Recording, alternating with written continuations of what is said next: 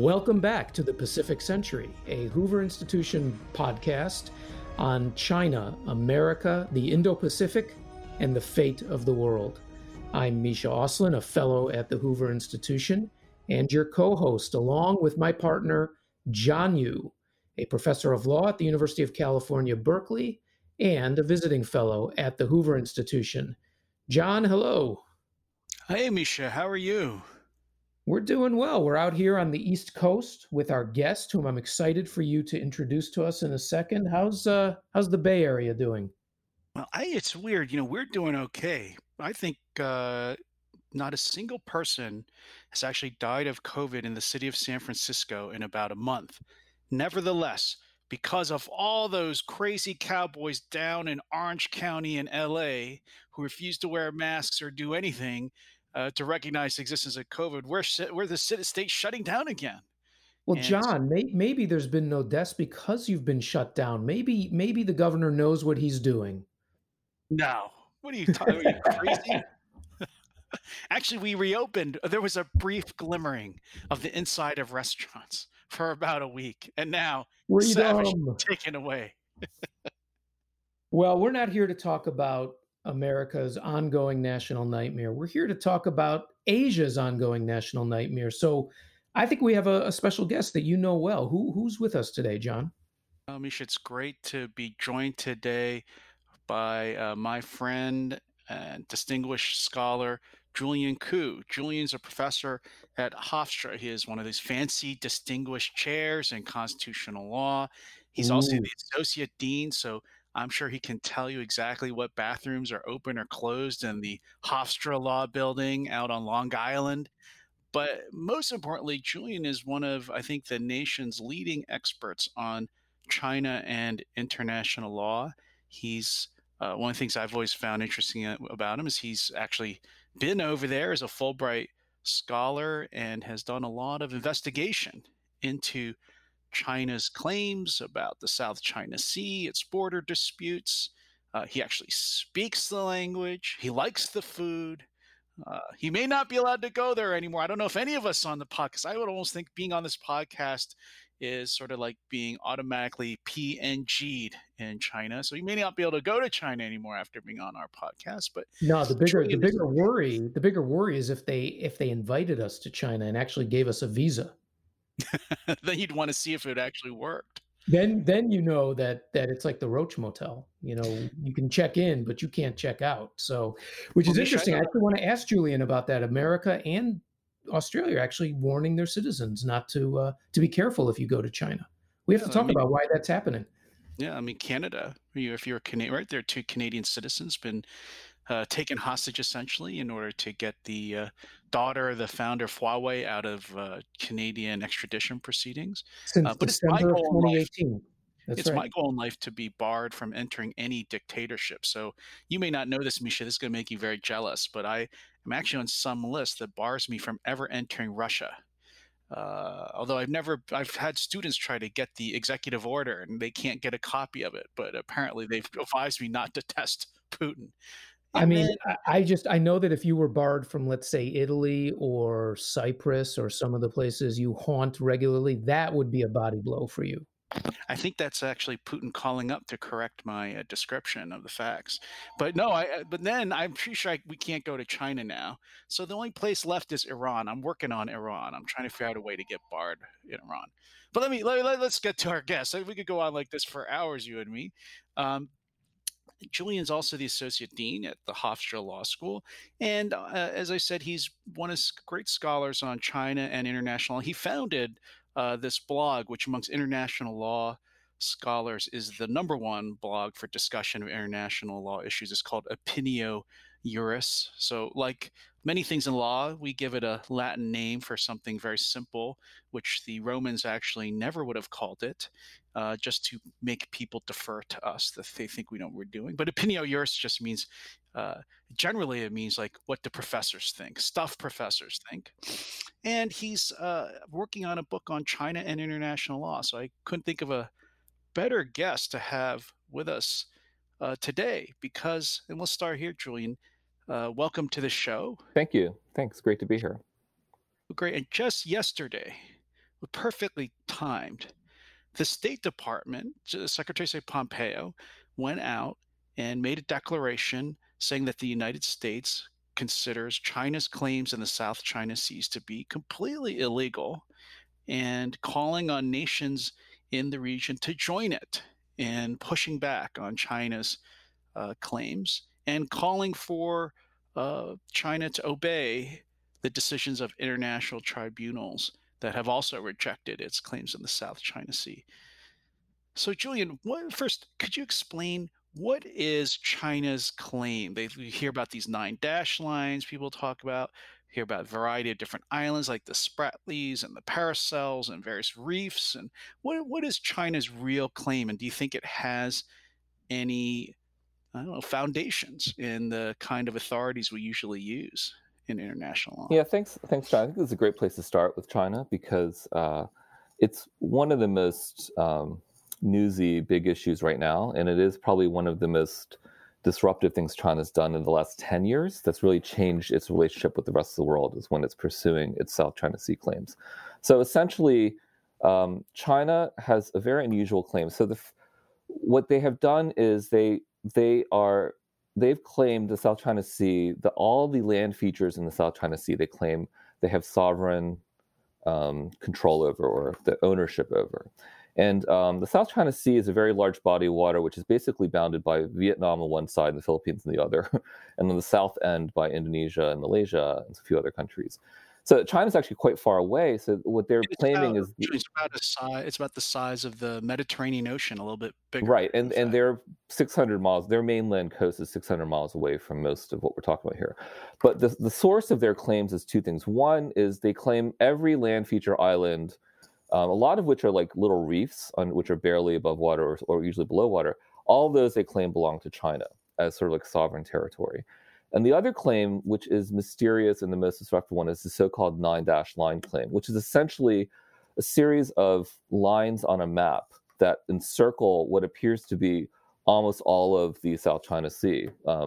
Pretty much, and what's disruptive about this 9-dash line claim is that it's really not grounded in claims about the land or about or claims. It's not really clear what it's grounded in. But what they've done is that they attached this map to a note they sent to the United Nations back in 2009, which showed this 9-dash line, which essentially seems to suggest they think all of the waters and the islands there are somehow within their sovereign control.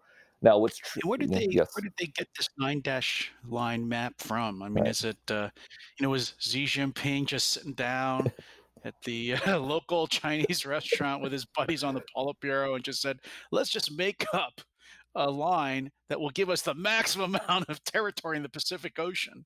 I mean, why didn't they just draw it all the way over to Hawaii while they're at it? Yeah, so this one is interesting, and here I think we can absolve the communists of this one because this is not this map originated. Really? Yes, unfortunately, we can't blame the communists for this one. This map originated, as far as anyone can tell, in the 1930s with the old Chiang Kai-shek nationalist government, which was then in control of China, and it was really just a map that was issued by one of the bureaus in the Chiang Kai-shek government during the 1930s, when that government was barely in control of China, but wanted to preserve its rights in the South China Sea. Now, at that time, it's worth noting the Philippines was controlled by the United States. Vietnam was controlled by France. It's a very different period during that, and those colonial powers essentially controlled what was going on in the South China Sea. But China was a very weak state. But the nationalist government issued this map. No one's really sure how seriously anyone took it. Certainly, as a practical matter, Chinese government had no facilities, no control, had no navy really, so it did not assert any control. It never did really. The claim was that Chinese fishermen had been down there for many thousands of years, using the reefs as important fishing ground, and so the government in China, the nationalist government at the time, said, "Well, we're just going to claim it all," but they didn't really specify what they were claiming. There's a lot of historical evidence that's been dug up recently to say that they didn't even really know what they didn't identify all the land features specifically. They weren't sure what the land features were out there. They weren't sure how many islands. So they just threw a map out there and they drew a line around the waters just to say, okay, we're just going to claim everything. And so it was not what you would consider to be a normal mechanism under international law at the time or even now of how you would claim sovereign rights. What about, sometimes when you read in the popular press accounts of this, it's reported the Chinese actually go back to the wandering travels of the great fleet of the eunuch admiral. Is this actually true? I mean, is this actually, first of all, this sort of eunuch admiral shows off Hawaii, and all of a sudden Hawaii becomes a territory of the Chinese Empire. So tell us a little bit about this guy and whether his actual journey can actually give rise to land claims on the part of the Chinese Communist Party today. So I'll say there are two things. So it's important to think that as a legal matter, things that the Ming Dynasty did in the 15th century or the 16th century have no legal bearing. I think if we were to do that mechanism, I think there's certainly for water rights, but even for land rights, unless the general rule of international law is you have to continuously occupy and control something over. It's sort of like property law. You can't just say I own it and then 500 years later come back and say, hey, that's mine, right? It's got to be continuously controlling. And it's the same for international law. So it's true that the Chinese fleets during the Ming Dynasty, I like the way you refer to him as the eunuch admiral, who's also it wasn't he. That's like he's a great and he was a Muslim too, right? He was like, he was a and he was a really fascinating guy. But his fleets, they went all over. In fact, they went to Africa, they went to India. Interestingly, they went all the way to the first Belt and Road Initiative. Yes, they went to Sri Lanka. But and look, to some degree, Chinese nationalists over the last century have used those travels as a way to claim some sort of Chinese historical connection. But frankly, China has never actually controlled even the places he went to, they didn't control or even claim in any sort of formal way. Now, what they did do was they would invite them to send tribute. And so some of these countries would send emissaries to China. In particular, the one that's fascinated me always is Sri Lanka, which sent an emissary to the Ming Dynasty and paid tribute. And then later on, Chinese nationalists say, well, that means Sri Lanka is also part of China. Yeah. But that's not what that means when you send tribute. It's almost like just sending an ambassador, to show your respect to this great admiral. But anyways, all these historical claims have been caught up in this great nationalist movement of the last 100 years in China, which is to bring back China as a great power and to fill out this image of China as a great power by looking at the past, the great dynasties of the past, and saying, well, the Ming Dynasty, they controlled all these things, they visited all these. That's part of our inheritance as China today.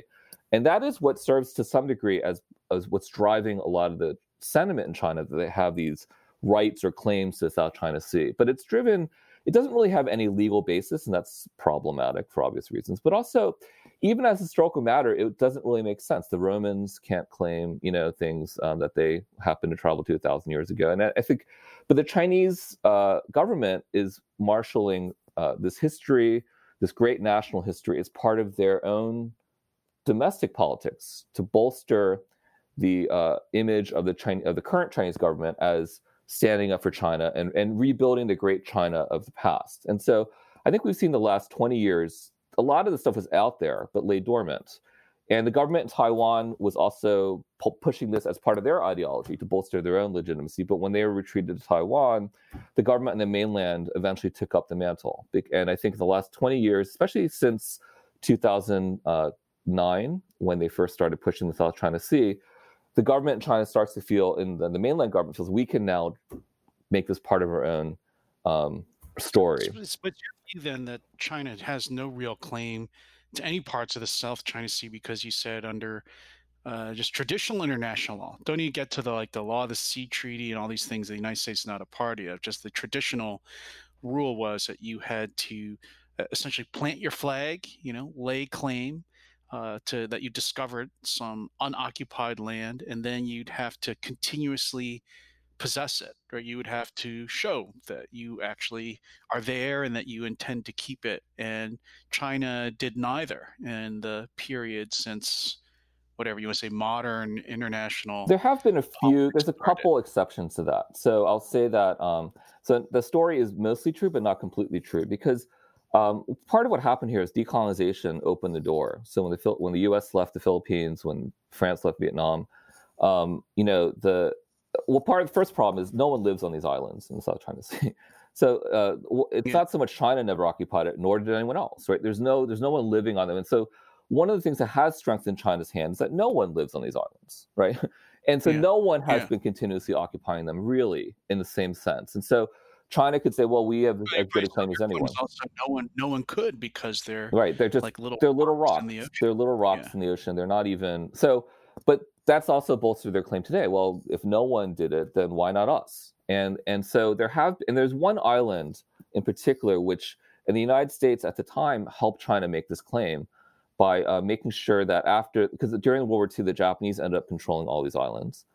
The Japanese withdrew, and the U.S. government ferried in troops from Chiang Kai-shek's nationalist government to occupy at least one of those islands that is big enough to sustain a military base.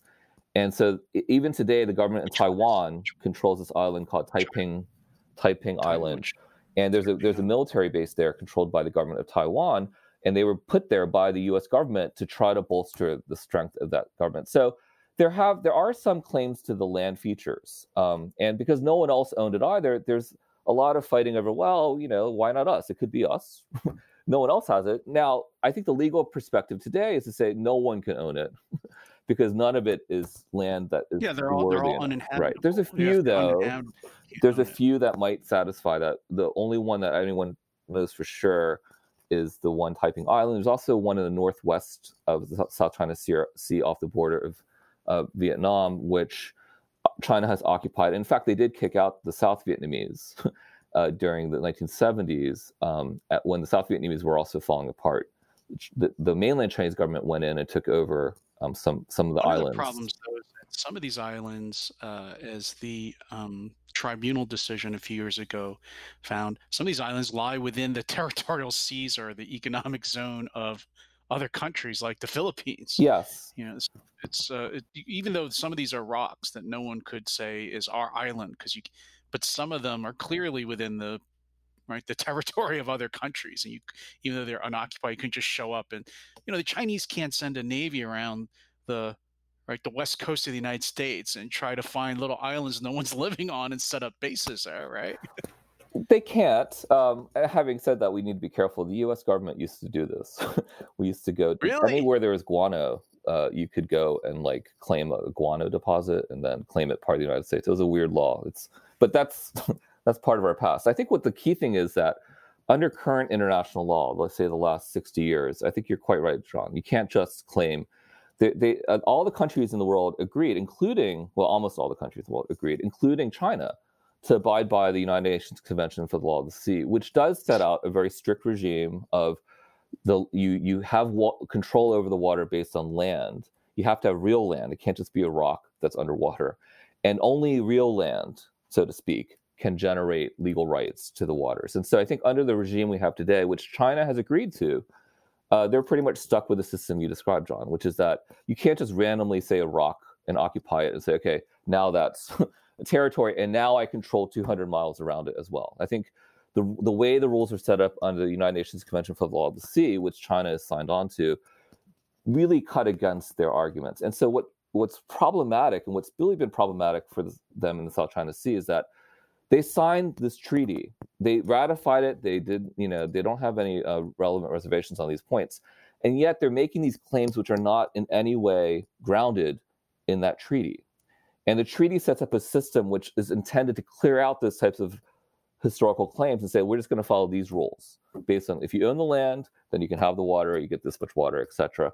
China signed on to this, but now they're essentially saying, but we're not bound by it because we also have these historical claims, which I think are, frankly, it's ridiculous. And other countries that would make this claim would be left, it should be ridiculed for making these claims. But China can back it up, which is, I think, what makes it different. That's interesting, Julian. Let me put it in the bigger context. You just mentioned China signed this Law of the Sea Treaty, which I might mention the United States has not signed because it has these very sort of anti-sovereignty provisions about the mining of the seabed floor. But the United States has said it does believe the rules about navigation and so on are international law. But so you said China didn't sign that treaty. It did sign that treaty, but then they won't obey the system for resolving disputes about territory. They won't even follow the rules about territory. Is this part of a broader, and this is part of your book project, is this part of a broader rejection by China of the international rules? We've seen them in Hong Kong now break the handover agreement with the United Kingdom about the independence of Hong Kong for certain period, and we've seen them starting to look like not start a border war, but engaging in territorial aggressiveness along the border with China. I'm sorry, India, and now we see it with Bhutan, apparently. And of course, they've gone to war around over the years under the control of the Chinese Communist Party with Vietnam, with Russia over border disputes. But they are increasingly being pushy in the international system. Does this show that China actually does not have any respect for international law, or that they're trying to rewrite the rules of the international system? And if so, why are they doing this when that system has benefited them, has allowed them to rise from a period of terrible poverty just 40 years ago to being the second richest country in the world? So let me sort of break that apart, because I think that I take the view that China is more complicated. I think it's too easy to say they're not following the rules. I think that's not a fair statement. I think historically China has really embraced and the mainland government has really embraced the United Nations Charter, but they've embraced the part which talks about absolute sovereignty of each individual country, and it's part of the nationalist ideology. Like, we're standing up, and they've always been aligning themselves with sort of post-colonial countries, like in Africa and elsewhere, saying, just like you, we're trying to fight off the imperialists. And so I think it's fair to say that and so that's, I think, at the core of how they view international law. Why do they love international law? International law is about pretty much unfettered sovereignty of the sovereign of a state. And so pretty much you can't do anything to stop us. And that's why also their border conflicts fit within that vision, because it's just like, well, but we're sovereign, so we can do what we want, right? And whenever we're sovereign, international law says we can do whatever we want, and the only fight is over where the border is. And so that is a lot of where their conflicts are. With India, it's essentially a line drawing problem. Same thing with Russia, and same thing with now I'll just say this: the South China Sea and Hong Kong are different, though, and that's what worries me. So I think, although I'm not exactly happy about the border conflicts, the border conflicts are a long-standing part of the mainland Chinese tradition in terms of they want as big a China as possible, but they're following the rules in terms of, at least to some degree, this is the border, this is what we're arguing over, where the border is. With respect to the South China Sea, that claim is not grounded in anything traditional international law, and it does defy a treaty that they've signed. And they haven't really come up with very convincing explanations for why they're just ignoring it. And they get dragged into an arbitration, which had a pretty reasonable basis for jurisdiction, and they rejected it, ignored it as well. And on Hong Kong, I think it's a similar thing. Hong Kong, they signed a treaty which would obligate them to maintain a certain set of rules and requirements and essentially a legal and political system in Hong Kong. They signed that treaty as part of the deal to send back, to hand over for Hong Kong to return to China, so to speak. And I think it's pretty clear they're reneging on that one too. And that one, those two examples, I think, are clear departures from what would otherwise be a pretty straightforward, we just have a border conflict like any other country. The difference, I think, now is that they are also making, I think, somewhat extraordinary claims, like the agreement with Britain essentially had no meaning after it was handed over. It was essentially a transfer agreement, which no rights extended after the agreement was executed, which is not a very compelling legal argument. And the South China Sea arguments are getting increasingly absurd. And it's not just theoretical, because in both those cases, real things are happening, right? They're now taking measures in Hong Kong that many of us thought they would never take, at least not in the first 50 years, that seem very clearly in violation of their obligations. And it's kind of surprising. And so I think that's where I see, at least in my view, there does seem to be a shift, and they're becoming more aggressive about essentially blowing off what would otherwise be a pretty strong international norm against it.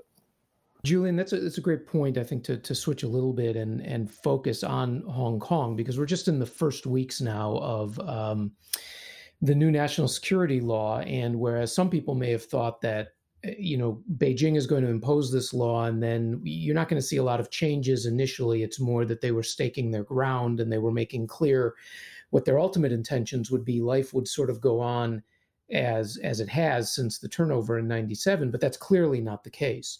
And instead, what you've seen in the past couple of weeks has been actually a rapid assault on a lot, not only of what had been, accepted freedom of expression and organization and the like, but even reaching into libraries to start culling books that may be considered subversive, and so on, taking over property very, in sort of an old-fashioned way, to show very, who's in charge. Can you break down a little bit what's going on in Hong Kong as you see it from the legal perspective, and tell us just how much actually is disappearing, and can you talk about a free Hong Kong anymore or not?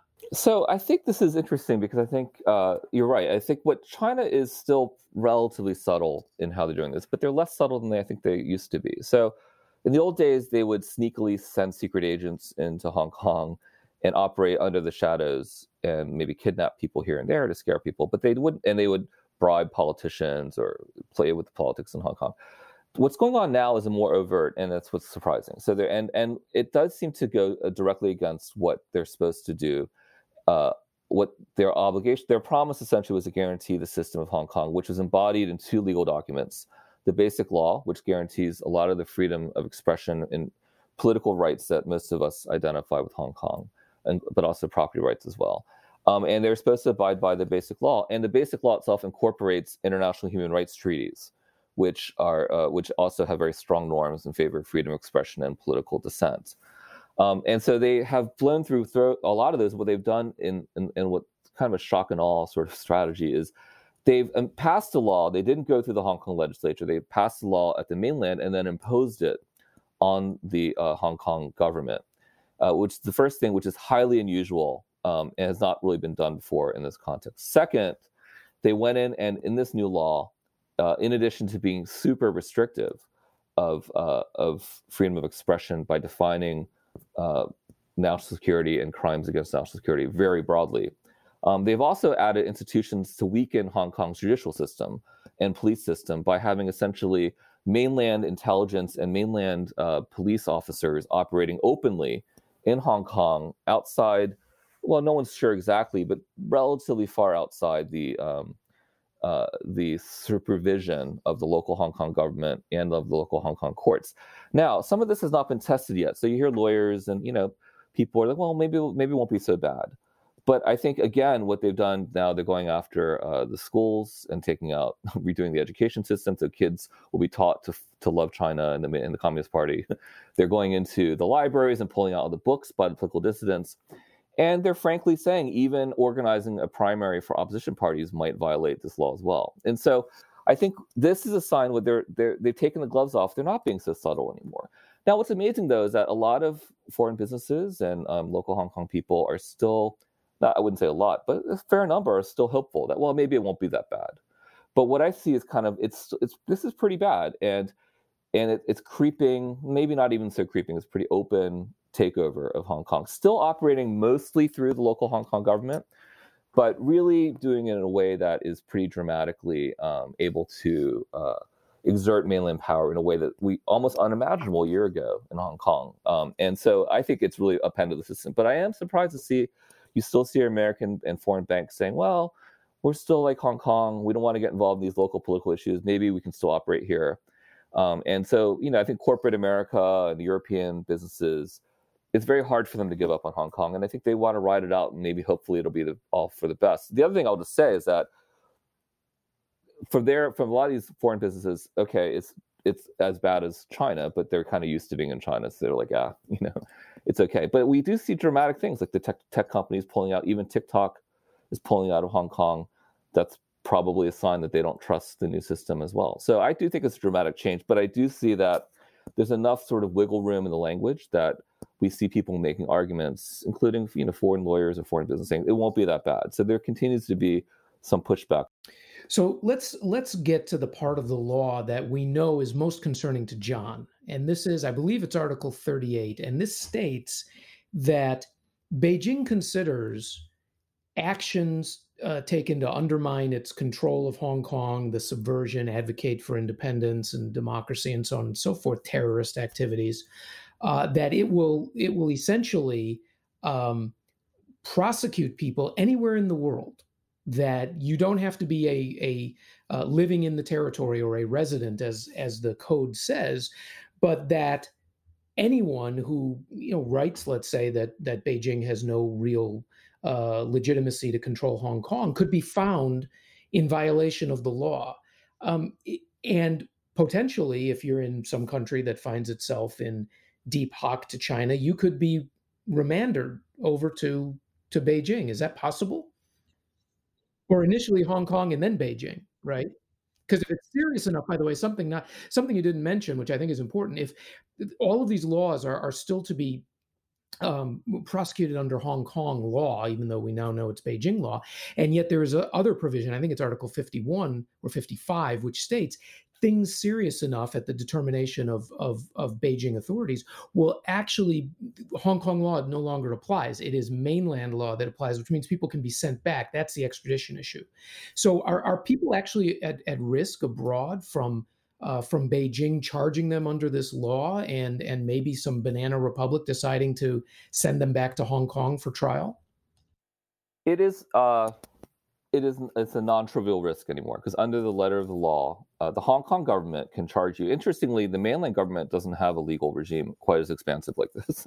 So under mainland law, it's actually more restrictive. Right. You can't be charged with this stuff. Right. The Hong Kong law was drafted in a way that what people think it was trying to aim at Hong Kongers abroad who are trying to support democracy movements in Hong Kong. And so this is to deter them. But I think effectively, I think you're right. What it means is that actions you take outside of Hong Kong, which the Hong Kong government prosecutors believe are violation of their national security laws, which are very broad, and it could be anything like essentially attacking the Hong Kong government, really.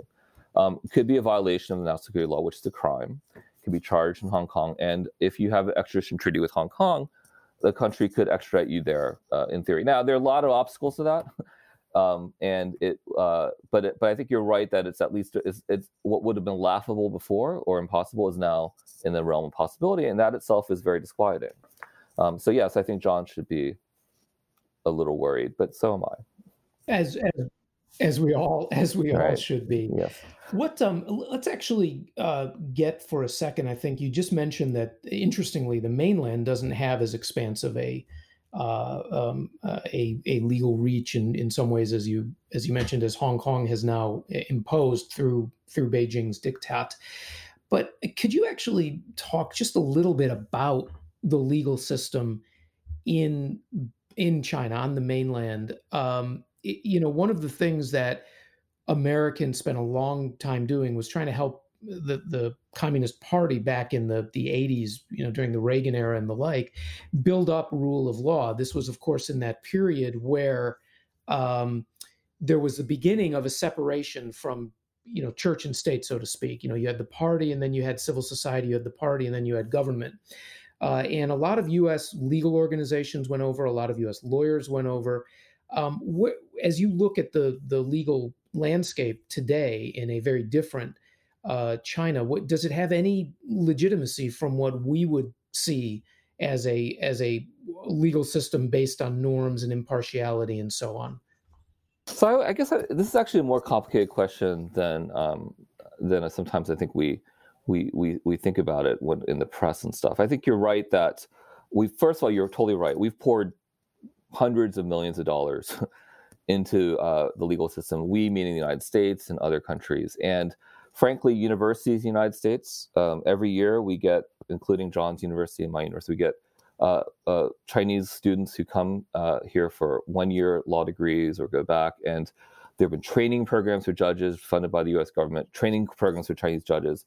And I myself was sent on a Fulbright scholarship, which is a fellowship, which is a U.S. government program, to teach law. I taught U.S. constitutional law in a Chinese university. And this is part of the same process of trying to reform and support the Chinese legal system, which essentially has been only in place since 1980 in the modern form after the Cultural Revolution ended. So there's a lot of possibility for just changing it and reforming it because it's relatively new. And I'll just say one last thing. A lot of U.S. businesses do billions of dollars of business in China and do rely on the legal system to some degree. And so what I would say about the Chinese legal system is this. It's that it has developed a lot and it has improved a lot under the influence of these foreign sort of forces and money, and also just the thousands of Chinese students who study abroad who come back with sort of ideas of being a lawyer and all these law firms, and even law firms, Chinese law firms merging with foreign law firms. the legal profession there is pretty strong. But I would say this, and so for commercial and corporate and even for intellectual property, the government has been, for its own reasons, pushing to try to make it more friendly for foreign businesses and for businesses in general. And so you do see litigations, you see decisions, you see the types of things courts and the types of things you would imagine a court system would have. It's not perfect, has a lot of problems, but it's better than it was in the past. The real dark hole in China is their criminal justice system. And combined with their national security system, combined with the party's influence behind everything. And so what really destabilizes the legal system in China is this problem of if you run afoul of the party, or if you run afoul of what the party thinks is a national security issue, they have the authority to detain you administratively with no particular notice of charges. They can detain you under the national security law in China for 6 months and longer without announcing what the charges are, providing any evidence. Now, the only defense is that they do this to domestic people too, but that doesn't make us feel better, right? And sometimes people just disappear, and you have no idea what happened to them, right? And sometimes they're under party supervision. The party's investigating them. They're not even under government supervision. And so there's this whole separate world operating outside the shadow of the normal Chinese legal system, which all of us, including me, training Chinese students, have poured a lot of our time and effort into helping develop. And it's a sort of alternate dark system that is non-transparent. No one can investigate it. There's no judicial review. There's no political accountability. There's nothing. Once you get caught up in that system, it's all over. And what usually happens is that after about a year of being held, usually in a dark room without any lawyers or access to anyone, they trot you out, you plead guilty, and that's it, right? And it's not a great system. It's a terrible system. The only thing that can be said about it is that it's worse for Chinese people than it is for foreigners. But what's new about it is that they're applying it to foreigners as well, too. They're no longer holding off and saying it. Yes. Look, it's basically the system of justice we saw during the Cold War by communist countries. They're just still sticking to what they've always done. Yeah, but those old communist countries rather, didn't have gigantic U.S. law firms with hundreds of lawyers wandering around China doing business and signing contracts. That's what's new about it. They didn't have unusual. Thousands of law students who were trained at University of California at Berkeley Law School, right? Which is made and no Columbia difference, Law School, right? and Harvard Law School, right? I mean, that's what's different about it. We have like an incredible connection to their legal system through our universities and through our own sort of legal profession, and yes. So, but it's well, let me just pause. It's actually so the legal system in a way, in your mind, the way you've described it over there symbolizes or expresses what they're trying to do in a broader sense, which is somehow to combine the new capitalist world that they want to be a part of and have benefited from, but still retain a iron grip on sort of politics, norms, values, and the legal system is both. Or it's both, it both facilitates capitalism, as it were, facilitates economic transactions, but it is also the way the society governs itself, and they're trying to figure out some kind of hybrid system that combines political communist oppression with free market capitalism in a strange way. Yes, I think that's what makes it different. That's why it's not really like the old Soviet Union in that respect. It is much more of a regular legal system, and foreign businesses, foreign law firms, foreign lawyers operate in that system, and it often looks like a regular legal system. But then at the same time, there are these things that if you cross this line, you never know, you'll be swept away one night in the dark. And so what you do there if you operate in the business is you don't cross those lines. You don't come anywhere near it. And you just keep your head down and you focus on your little transactions and you make your money. One of those American lawyers now can be subject to detention the way these Canadian businessmen have been seized by the Chinese government. Suppose Canada does extradite Meng to the United States, the daughter of the founder of Huawei, for sanctions evasion. Wouldn't you be worried if you were an American lawyer working in Shanghai or Beijing that the Chinese government would just scoop you up as a bargaining chip too? I would be worried. I think you should be worried. I think, but having said that, look, there's also a culture, and John, you probably met these folks from Misha, people who I know China. I'm an expert in China. Like this wouldn't happen to me. I have friends here. I've lived here for 20 years. This is about people who cause trouble, right? And I don't think that's the case anymore. I don't know if that was ever the case, but certainly not the case anymore. But I think there's still a strong sentiment among the Americans or foreigners who feel like they get China, they know how to operate in China. They're not afraid of the Chinese government because they know that they'll be okay. But I do think that for the average person, the two Canadian guys probably thought that too, they right? did. They both are. They were not temporary tourists. They were people with long connections to Yes, China's former diplomat. I think you're right, and I think that's why those cases, I think, and there have been cases like that before. It's just these two have gotten the most coverage for it, where I think we all do need to be worried about this. And so even people who love China, who know a lot about China, who've lived there for years, decades even, are susceptible to being picked up by and really this is the party side of it, not the legal system. It's really the party. Let me close with one last question. Julian, sort of project into the future. What's going on? Do you think maybe that China has made a serious mistake, both legally and politically, by being so aggressive in places like the South China Sea, or as Misha pointed out, in Hong Kong, or by claiming sort of universal jurisdiction to get anyone who criticizes China around the world, and that they are sparking backlash, right? That the United States is now Secretary of State's giving speeches now, calling on trying to organize countries to resist the South China Sea. The Trump administration is imposing heavier and heavier sanctions. This morning, Great Britain just announced they're going to exclude Huawei from their telecommunications network. Maybe under Xi Jinping, China moved too fast, and now they've given other countries the grounds to come together and try to form a containment policy towards China. If they had played within the rules and continued to grow economically at the pace they had before, but had not tried these territorial claims and had not gone back on sort of Hong Kong, they might have actually been in a superior position 10 years from now.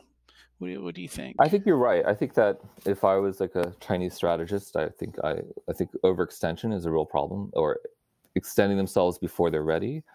The two things I would just say, South China Sea and Hong Kong, both have really, it's not the reaction of the United States government. I think that's remarkable because I think the U.S. government has already turned against China. It's the people to watch are the Australians, who trade more with China than any other country, the Canadians, New Zealanders, all of Europe. You see signs in all of those places where the longstanding approach was we just need to continue to engage and work with China, where Hong Kong in particular has really turned their views against China. And the South China Sea has been a very important way for the U.S. to build a coalition with Southeast Asian countries like Vietnam that would not otherwise be willing to trust the U.S. And so I think China has really hurt itself on those two things. And the third thing I think that's really hurting China is the treatment of the Uyghurs, which is a dramatic, horrifying human rights violation that not even the Europeans can look past. Not even the Europeans. And I think that, and even the Muslim countries are going to get some pressure from their, why are we turning a blind eye to, this dramatic treatment of people based on their Muslim beliefs? And so those three things have really set China back. And what I worry about, though, as the United States, is that we are not as strong as we were. We're divided. We're bogged down by the pandemic, and the pandemic has lost us a lot of our own sort of goodwill around the world because we don't seem to show we can manage it at home. Whereas China's able to say, "Hey, look, we've got control of this," and so I think that I worry the United States is not in a position to take advantage of this, although other countries are pushing back. You really see this. Look, Australia trades so much with China that they are so easily vulnerable to economic pressure from China. If they're willing to stand up to China, that says a lot, I think, and other countries, I think, and that's a good sign. And hopefully, the United States government, despite all of our divisions, can work with countries and start building coalitions. And the action yesterday on the South China Sea is a really good start. I think that will really build confidence with countries like Vietnam and Indonesia and Malaysia that the U.S. will be there to support them. And I think we need to build coalitions with Europe and with these other countries as well, and do a better job of reaching out to countries that China usually uses as their allies, like African countries or South American countries, to really start building that coalition. But it's going to take work, and the U.S. has its own problems right now. And I think what I worry about us is that we're, like with everything, we have our own distractions, our own obsessions domestically that will take our eye off the ball. Well, I think that's a great place to wind up. You've brought us back home, which is obviously the area that we are most focused on, which is what should our policy be.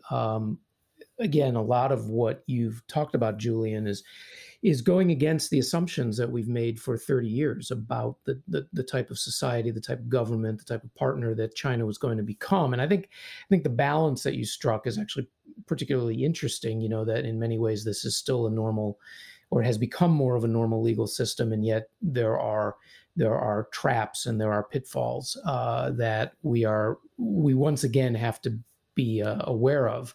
But all of that ultimately comes back to getting good policy. So I think you've brought us a long way through that discussion, and we appreciate it. This is another aspect. I mean, most of us aren't trained in American legal thought, let alone Chinese legal thought. So it's something else we have to put into the hopper as we try to consider where we go forward. But I don't think you've actually helped John with his concerns about his legal jeopardy in China now and Hong Kong. We're clearly going to have to be going to Taiwan for our food fix, and maybe you'll be able to join us. And what we can then do is compare and contrast the mainland and Hong Kong's legal systems with Taiwan's legal system. So with that said, Julian Ku, professor and dean at Hofstra University, we are really thrilled that you took time to come and educate us. And thank you for joining the Pacific Century. Thank you. Thanks. It's fun, guys. Bye-bye.